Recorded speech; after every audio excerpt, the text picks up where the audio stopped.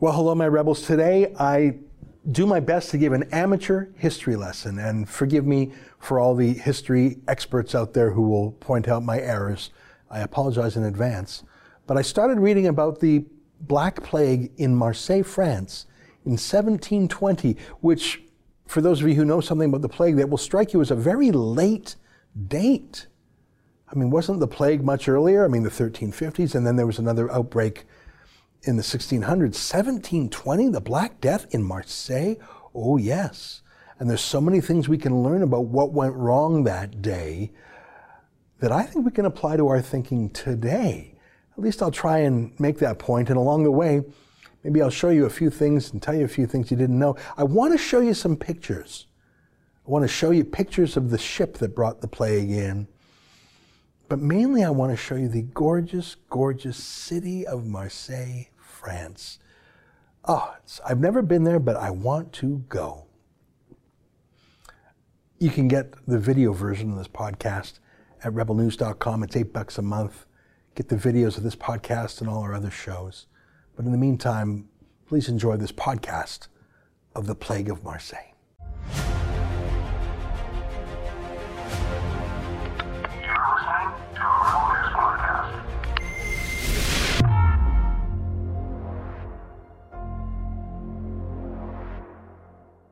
Tonight, how are quarantines supposed to work? Well, let me tell you the story about the Black Plague in Marseille, France in 1720. It's more interesting than it sounds. It's April 28th, and this is the Ezra Levant Show. Why should others go to jail when you're the biggest carbon consumer I know? There's 8,500 customers here, and you won't give them an answer.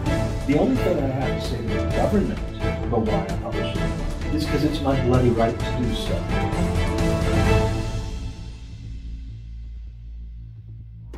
Yesterday, I showed you some artifacts from the Spanish flu of 1918-1919, how everyone was wearing masks, how doctors found that sunlight was actually an important way to treat patients. I never knew that the phrase sunlight is the best disinfectant was literally true medically. I always thought that was just a metaphor for talking about political and journalistic transparency, shining a light on bad behavior. But no, it's how you fight a flu virus.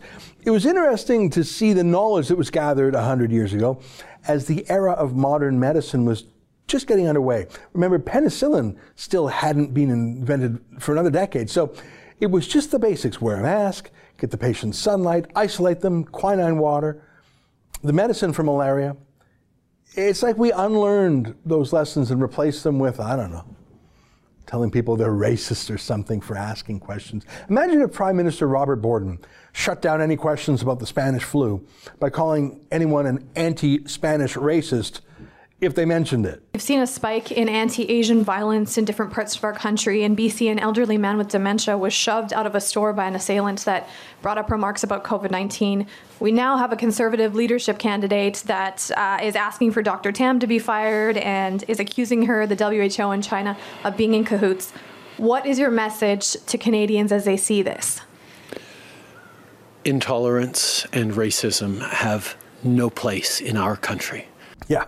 Anyway, my point was that I think there was a lot of common sense back then. We've lost some of that. Some of the know-it-alls today who are banning people from going to the beach or the park should read up about sunlight treatment. It's interesting to learn from the past, or at least to know about the past before discarding it.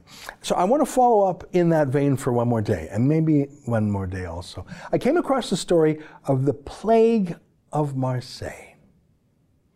I've never been to Marseille. It looks incredible. It's on the Mediterranean coast of France, not far from Cannes or Monaco. It's a port city. It's so unbelievably pretty, isn't it? You can see some little islands out at sea a little bit, the Frioul Islands. People live there now. It's got a great view of Marseille, and everyone in Marseille looks at them. And those islands are where ships were quarantined when they arrived in Marseille from exotic places. But they did it wrong in 1720. The plague had been to Marseille before, the great Black Death of the 1340s and 50s that killed half of Europe. It took 200 years for the continent to repopulate. And then the plague came back again to Marseille, finally ending in 1580. So bear with me. So Marseille was this great port city, like Venice was. That's how the plague traveled, on ships from the east, because ships carry rats and rats carry fleas, and that's where the plague bacteria lives. So when a ship would arrive in any of these ports, it would anchor offshore for 40 days. That's where the word quarantine comes from the Italian. 40 giorni, 40 days. Doctors from the city would go to check on the health of the ship's crew. I mean, in 40 days, that's a long enough time to wait to see who's sick. With the city so close after journeys like that, so these ships were at sea for months or even years. They were so close, but they had to wait because the alternative, if they got it wrong, was death. So that's how Venice did it, where they invented the phrase quarantine in the 1340s. And so after Marseille had the last Black Death in 1580, they set up a whole system. They set up a city hospital. They set up a list of reputable doctors, accredited them. They had a sanitation board. They set up a lazaret, which in Italian is lazzaretto. You can see it comes from the word Lazarus. It was basically a quarantine hospital island where the ships would say, this is a lazzaretto in Venice. It's about 400 years old. So they set up these lazarets in Marseille too, on those little islands. So here's how they would do it. A ship would come in, and a delegation from the city sanitation committee, politicians and doctors, would go to meet it and give it one of 3 different bills of health, depending how they were doing. Isn't that interesting? That's where that phrase came from. Bill of health, clean bill of health. So they would check where the ship had been. That's very important. Where did you come from? And cross-reference that to what they had heard about different cities around the Mediterranean. They'd inspect the cargo, inspect the crew, inspect the passengers, looking for disease. And if anyone looked sick, well, the ship would not be allowed to dock in Marseille itself. So if everything was fine, you would get a clean bill of health. But there were 2 other kinds of bills of health. If the ship had been somewhere risky, even if no one seemed sick at first, the ship would be sent to these islands, the lazaret. Very, very pretty, but I can imagine very, very frustrating, but better than killing half of Marseille with the plague. I found it hard to get all the details in English, but they evidently had a pretty complicated system. You'd go to a different lazaret, depending on how bad or how good you seemed in the eyes of the sanitation board. So you could be quarantined for up to 2 months and away from other ships and other crews if you were really bad. If you had the plague, if you had leprosy, they were just going to really, really wait to make sure you weren't sick before letting you in the city. So a ship like this, called the Grand Saint-Antoine, well, it left Marseille in July of 1719 for Syria to pick up precious fabrics and cloths, apparently worth 100,000 écus. That's what they call these golden coins. I hope I'm pronouncing it right. Écus, just to give you an idea of how valuable that ship's cargo was at the time. The average monthly pay for a laborer, for a sailor, would be 1 écu. So it's hard to compare, but in terms of purchasing power in today's dollars, that ship's cargo would be worth $100 million. So it started sailing back from Syria, very exotic. But along with these precious fabrics, it had the plague on the boat. On April 3rd, a Turkish passenger died. 7 sailors and the ship's doctor died of the plague on the return voyage. So the captain stopped at Cyprus, an island in the Mediterranean, where he got a bill of health. He was quarantined, not a clean bill, a bill. He was quarantined. And the ship sailed on to Livorno, Italy. And the Italian doctors said to the ship, keep going on, move on.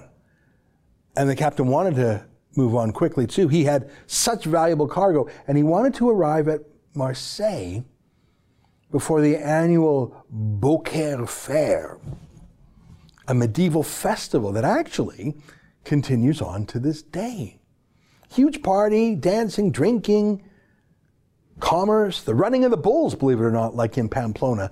So this ship's captain wanted to get back to Marseille quickly because he had 100,000 écus, let's call it $100 million worth the stuff he wanted to sell. So this captain, Jean-Baptiste Chateau, he pulls into Marseille and he tells the owners of the ship and the goods within it what's really going on.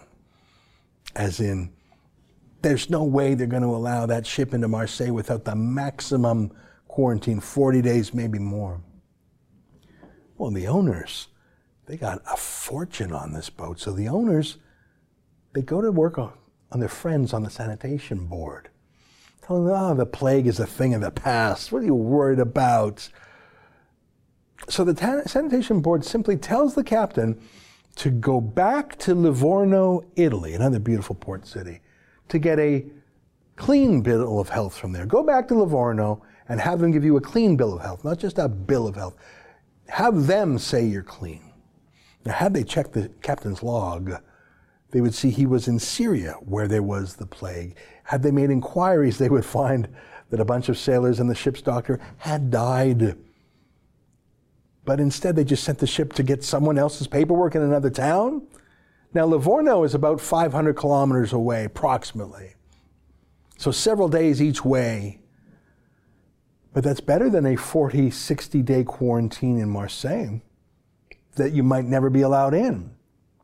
And the Livorno authorities in Italy, for whatever reason, they just issue him a clean bill of health, which he sails right back to Marseille, arriving back at the island of Pomègue on May 25th. So after a short quarantine, he's let in on June 4th. And there it went. The plague was back in Marseille in 1720. That is very recent when you think about it. That's 100 years after Shakespeare's time. That's 50 years after the Hudson's Bay Company is founded in Canada. So it's not medieval times. Within weeks, it was obvious what had happened. They quarantined the ship, then they burned the ship. Yeah, a bit late for that, fellas. There were about 90,000 people living in Marseille then. 50,000 of them died. Of course, even in those days, people traveled. Another 50,000 died in neighboring areas of France. The plague raged on for 2.5 years until January 1723. The authorities literally built a wall, a plague wall, to seal off Marseille from the rest of France. That wall is still there today. So what's my point of this horrible, horrible story? I suppose, like the Spanish flu details I shared with you yesterday, it's just a reminder that in the sweep of history, this coronavirus will likely not be remembered for its death toll, but rather the fumbling of the issue in the first place by our political leaders, the making it into an economic crisis, the restricted civil liberties. We've had, thankfully, fewer than 3,000 deaths in Canada compared to the 50,000 deaths from the Spanish flu, and that was when our country had 1/4 of the population. Much less than the countless millions dead from the plague. It's interesting, I was reading that throughout the 18th century, there were more than 20,000 ships that arrived in Marseille from Syria or Turkey or North Africa, places where the plague was rampant. Out of those 140 ships, or less than 1%, were contaminated. Plague ships continued to arrive in Marseille for decades, but they were stopped and quarantined. 1 in 100 had the plague, 1 in 1,000 contaminated Marseille at all. And then that one ship killed 100,000 souls. Boy, I'm glad I live now and here rather than then and there, aren't you? But let me tell you what I have learned besides a horrific historical chapter of which there were countless instances around Europe and around the world. The flu, remember the plague came from Asia originally. Well, number one thing I learned is that quarantines, they work, or at least they work well. They've worked For nearly a millennium, you check out new arrivals, you see where they're from, you ask them questions, you observe them, you check their paperwork, then you give them a bill of health. You don't just let them walk right through from a danger zone in the middle of a pandemic as Trudeau did. This picture of a touchscreen that I took on my last international flight back in March, that's all there was. One button, one sentence. That wasn't even clear. It was like giving a clean bill of health from Livorno. No one really checked. People are in a rush. They have a festival to go to. Come on, I got to do a deal. It was meaningless. So you need to check. And you need to treat different people differently. If you're coming in from Syria in 1720 and there's a plague and your crew are dying daily, yeah, that's a few red flags. If you're coming in from somewhere safe and your crew and your passengers look fine, you can have a quicker quarantine. But the point is you quarantine the sick people so you don't have to lock down all the healthy people. Taiwan did this. You'll recall my guest the other day saying they only quarantined 50,000 people in the whole country. They didn't quarantine the whole country, 23 million in Taiwan. Just those coming in from China.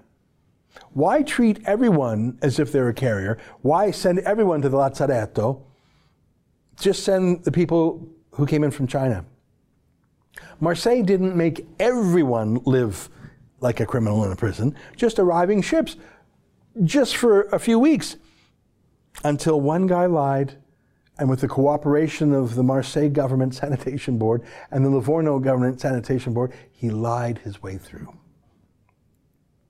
One last thing, that plague wall, that's a kind of border, isn't it? It's a border within a country, but it's a border nonetheless. It's a fence, a 6-foot-high fence. It's what you do no matter how painful it is when the plague is mowing down half your people. You enforce a real physical border, not like we're doing at Roxham Road. But, here's Patty Hajdu on that. Canadians think that we can stop this at the border, but what we see is a global pandemic, meaning that border measures actually are highly ineffective and in some cases can create harm. Yeah, no, walls work, quarantines work. The Marseille plague of 1720 is the exception that proves the rule. It only didn't work because lying politicians foiled it. I got to ask you, though, Marseille that made its money out of global trade from the Far East, trade actually from China that made its way slowly to Marseille. How rich did you have to get for it to be worth wiping out 50% of the city, half of your family? For hundreds of years, Marseille made a bet that it could vet the plague because the money was so good. Well, was it worth it when half of your children and grandchildren are killed? I don't know. Well, thank God the coronavirus is not as deadly as the plague. Or Patty Hajdu, like the Livorno Sanitation Board, would have got us all killed. Stay with us for more.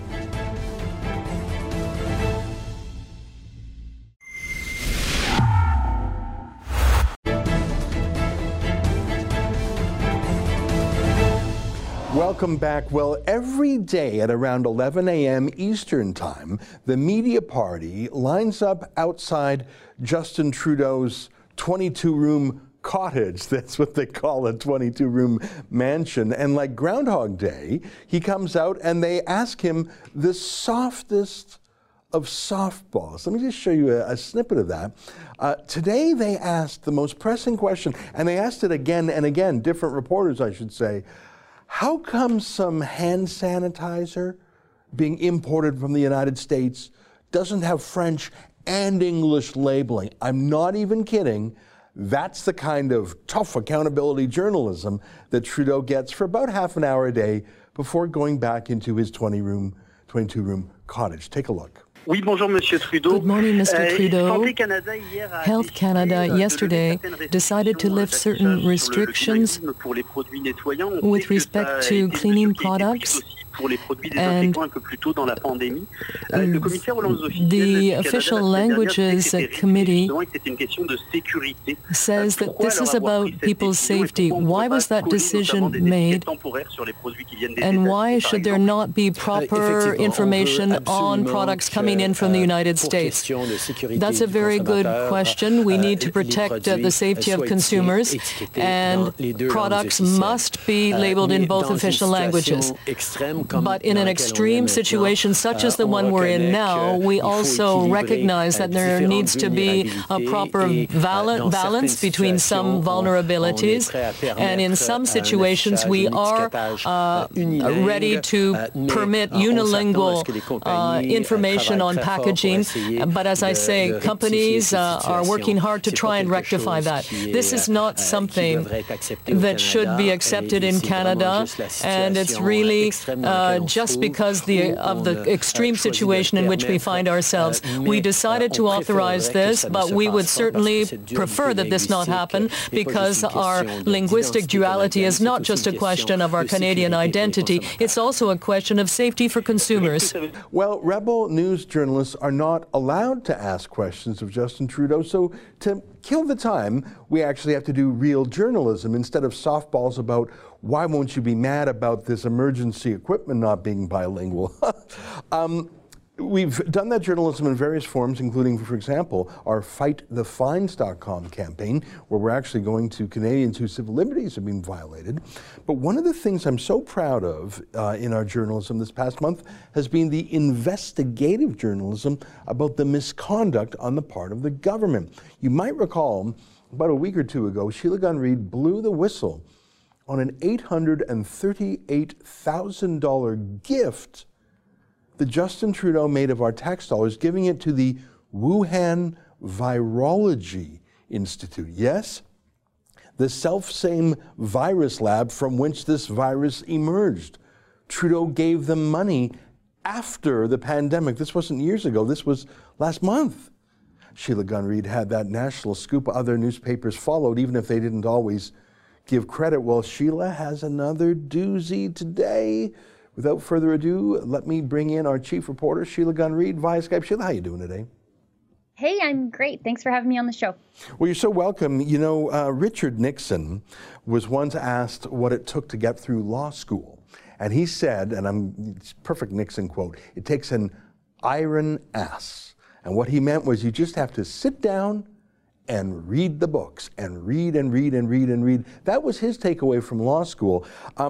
Sometimes that's what journalism looks like, reading through a 400-page haystack looking for that golden needle. That's exactly what you did. Yeah, that's what I do almost all the time. I have just a PDF file on my computer or on my tablet, and I just sit there and just leaf through every single page. Because these things, you can't even search them, using keywords most of the time. But that's really all journalism is being curious and being willing to do the work it takes to find that needle in a haystack. And in this instance, it was, 2 paragraphs really, or 3 paragraphs in amongst 400 pages of briefing notes provided to Theresa Tam by officials in her own ministry who were trying their best to warn her and the health minister that the coronavirus was indeed spreading person to person in Wuhan, China. And they were doing that as early as January 15th of 2020. Now that's important because, of course, Taiwan knew something was fishy even in December. They sent a crew right into China. They rang the alarm. They shut down the flights. The rest of the world wasn't quite as alert, but even as you mentioned, as early as mid-January, Canadian public health officials were ringing the bell. Let's put up the first document that on January 14th here, the risk assessment, public health assessment of, what's PHAC stand for again, Sheila? Public Health Agency of Canada. Got it. So their assessment of public health risk to Canada associated with the virus in Wuhan, China was updated as of January 14th to consider the potential for exposure beyond the Huanan seafood market and limited human-to-human transmission. So until January 14th, people were believing the World Health Organization, Chinese Communist Party cover-up, which is, oh, don't worry about it, guys. There's nothing. There's no human-to-human transmission. It was just, bats or something in the Huanan seafood market. But on January 14th, the Public Health Agency of Canada said, no, That's not true anymore. We're going to revise our thinking. Theresa Tam had that info on Jan 14, 15, but she didn't follow it, did she? She chose to follow Beijing's guidance instead of Canada's guidance, didn't she? Right. So they updated the information on the 14th. She's presented with like a situational report on the 15th with this new information that it is spreading person to person, that a husband who worked in the seafood market gave it to his wife who had never been to the seafood market. She had that information, but not only did she have that information, she also had other credible information coming from the American CDC, as well as UK researchers who were saying this is far worse than what China is letting on. But Theresa Tam chose to disregard that information from credible sources and instead opted to go on information from the World Health Organization, who was getting their information from China. We know that as late as January 26th, so 11 full days later, after Theresa Tam's own officials were warning her about how the virus was being spread, she was still tweeting out that it wasn't spreading person to person at all.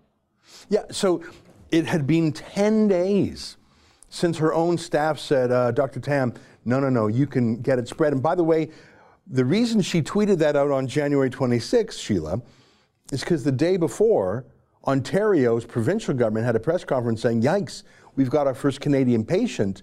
And wouldn't you know it, his wife got sick too. So obviously, it was being transmitted patient to patient because a man got it, then his wife got it.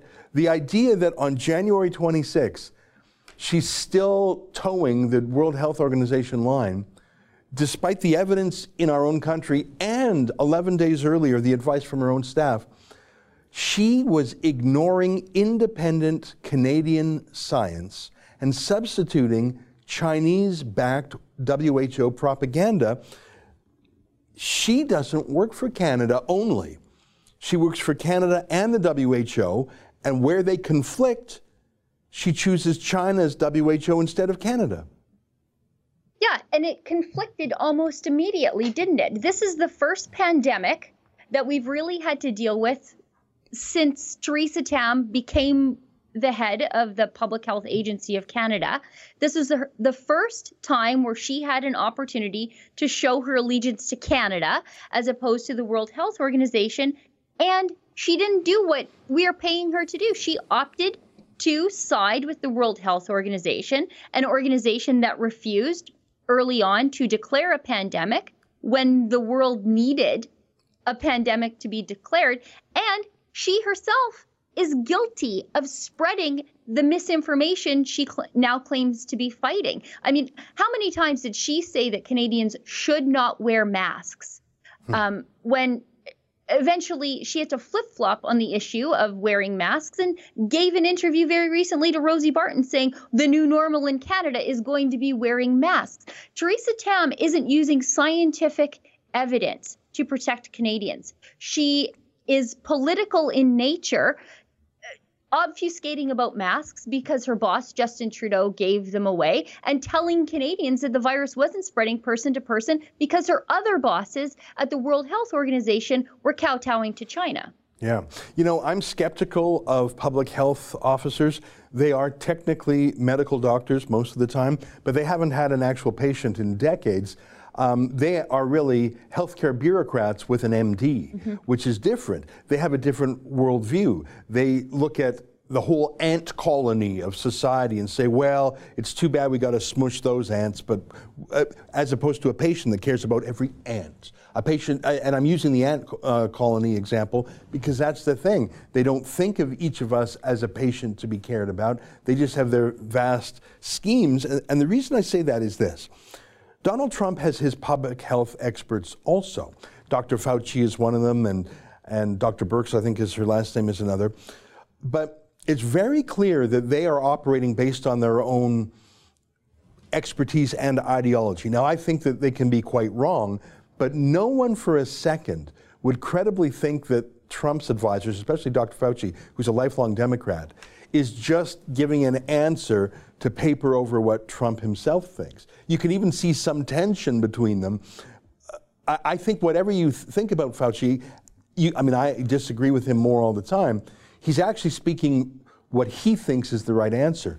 Theresa Tam cannot say the same thing because her answers are flip-flopping based on whatever political boss of the day leans on her.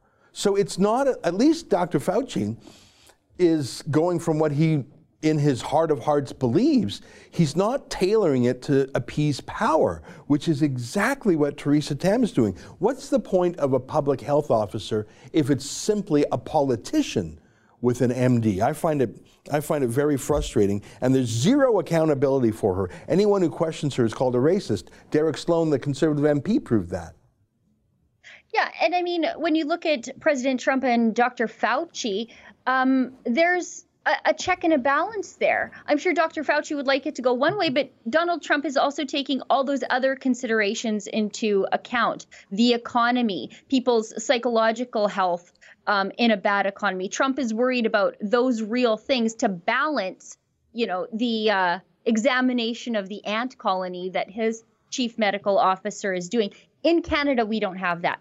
We have a prime minister who has basically abdicated full control over our economy to someone who's completely unaccountable. She's unelected, and she doesn't have any background to temper her medical observations that seem to be going back and forth all the time. She doesn't care about the economy. She doesn't care about getting people back to work. Yet she seems to be the executive in control of everything right now. Yeah, it's so weird. She's a servant of elected politicians, but you tell me who her master is. It's like she has no boss because Trudeau is hiding out every day. I want to show you a clip of Dr. Tam that I came across yesterday, a National Film Board movie about 10 years ago called Outbreak. I watched the whole thing last night. It's about 2 hours. I thought it was interesting. Professor Michael Bliss, the Toronto historian, basically describes the 1885 smallpox epidemic in Montreal. It was very interesting to learn about that. About 5,000 people died of smallpox in Montreal 135 years ago, which was proportionally quite large, and it was quite a troubling time, obviously.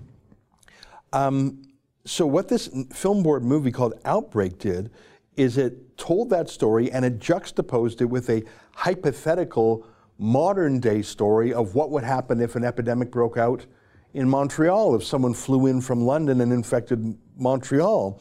And so they went back and forth between here's what happened in Montreal 135 years ago with here's what might happen now. So they had this pretend scenario. And one of the people who was interviewed in this documentary was Theresa Tam. And I just want you to watch this 90-second clip from the movie where Theresa Tam, in her trademark unemotional catatonic style, talks about licensing people, basically branding them. Do you have the virus or not? Do you have the vaccine or not? We might put you in a detention center. You have to comply.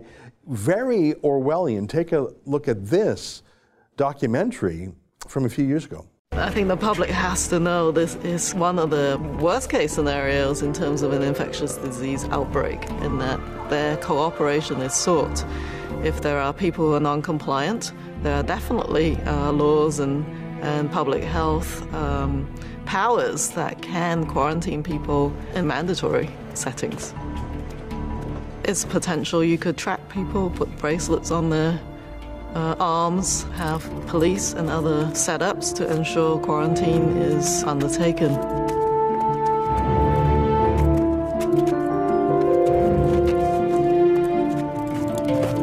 It is better to be preemptive and precautionary and take the heat of people thinking you might be overreactionary, get ahead of the curve, and then think about whether you've overreacted later. But it's such a serious situation that I think decisive early action is the key.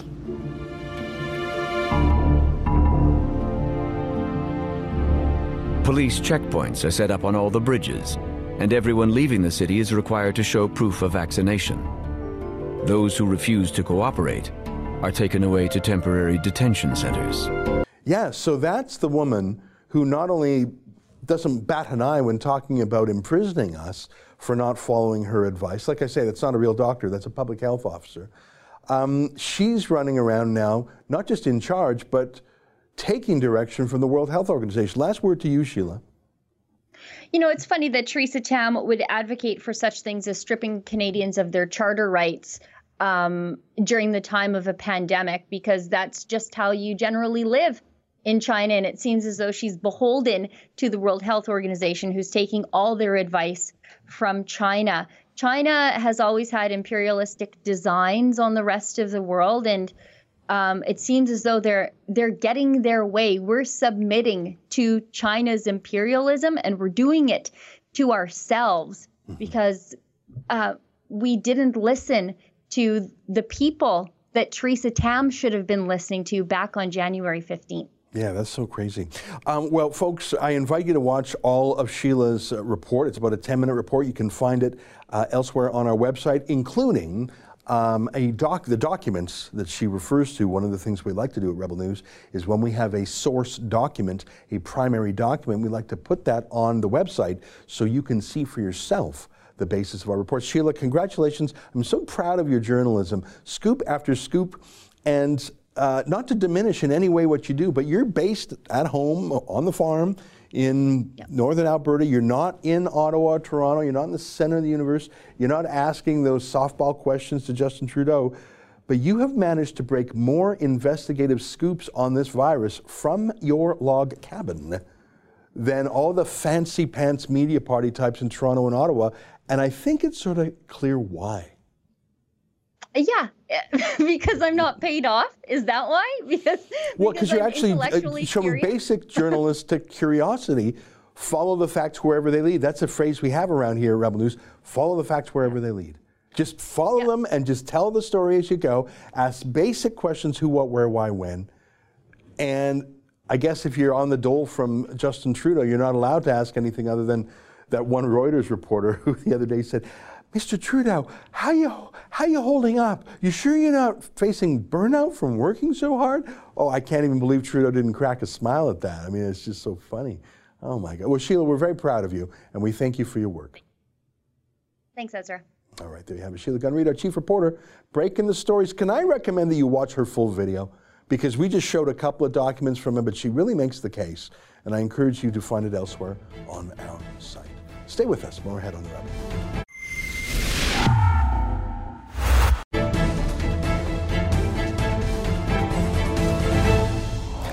Hey, welcome back. What do you think about my amateur study into the history of the plague in Marseille, France? I've never been to Marseille, but I certainly want to go.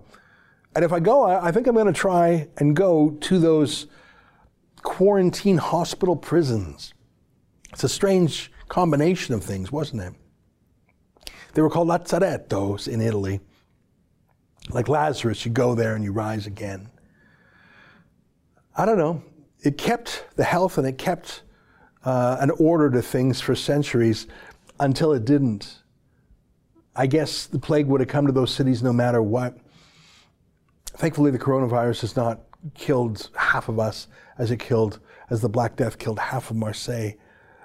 But I think again, as when yesterday I went through the common sense of our great-grandparents in the Spanish flu, maybe the common sense of the sanitation board in Marseille 300 years ago, other than their one error, maybe that saved the city for centuries.